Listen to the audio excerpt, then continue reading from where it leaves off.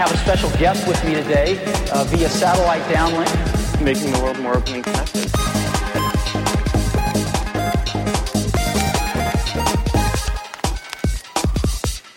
Welcome to the Today in Tech History podcast, where you learn about a few tech-related events that occurred today, August 1st, from history.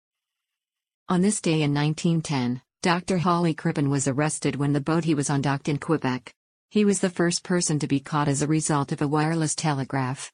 On this day in 1971, Apollo 15 astronauts David Scott and James Irwin became the first humans to take a drive on the Moon in the lunar rover. On this day in 1976, NASA issued a press release describing one photo taken by Viking 1 on Mars as resembling a human head. Conspiracy theories about the face on Mars still run today, though close-up pictures from the Mars Express mission have debunked most of them. That's a look at tech history for August 1st.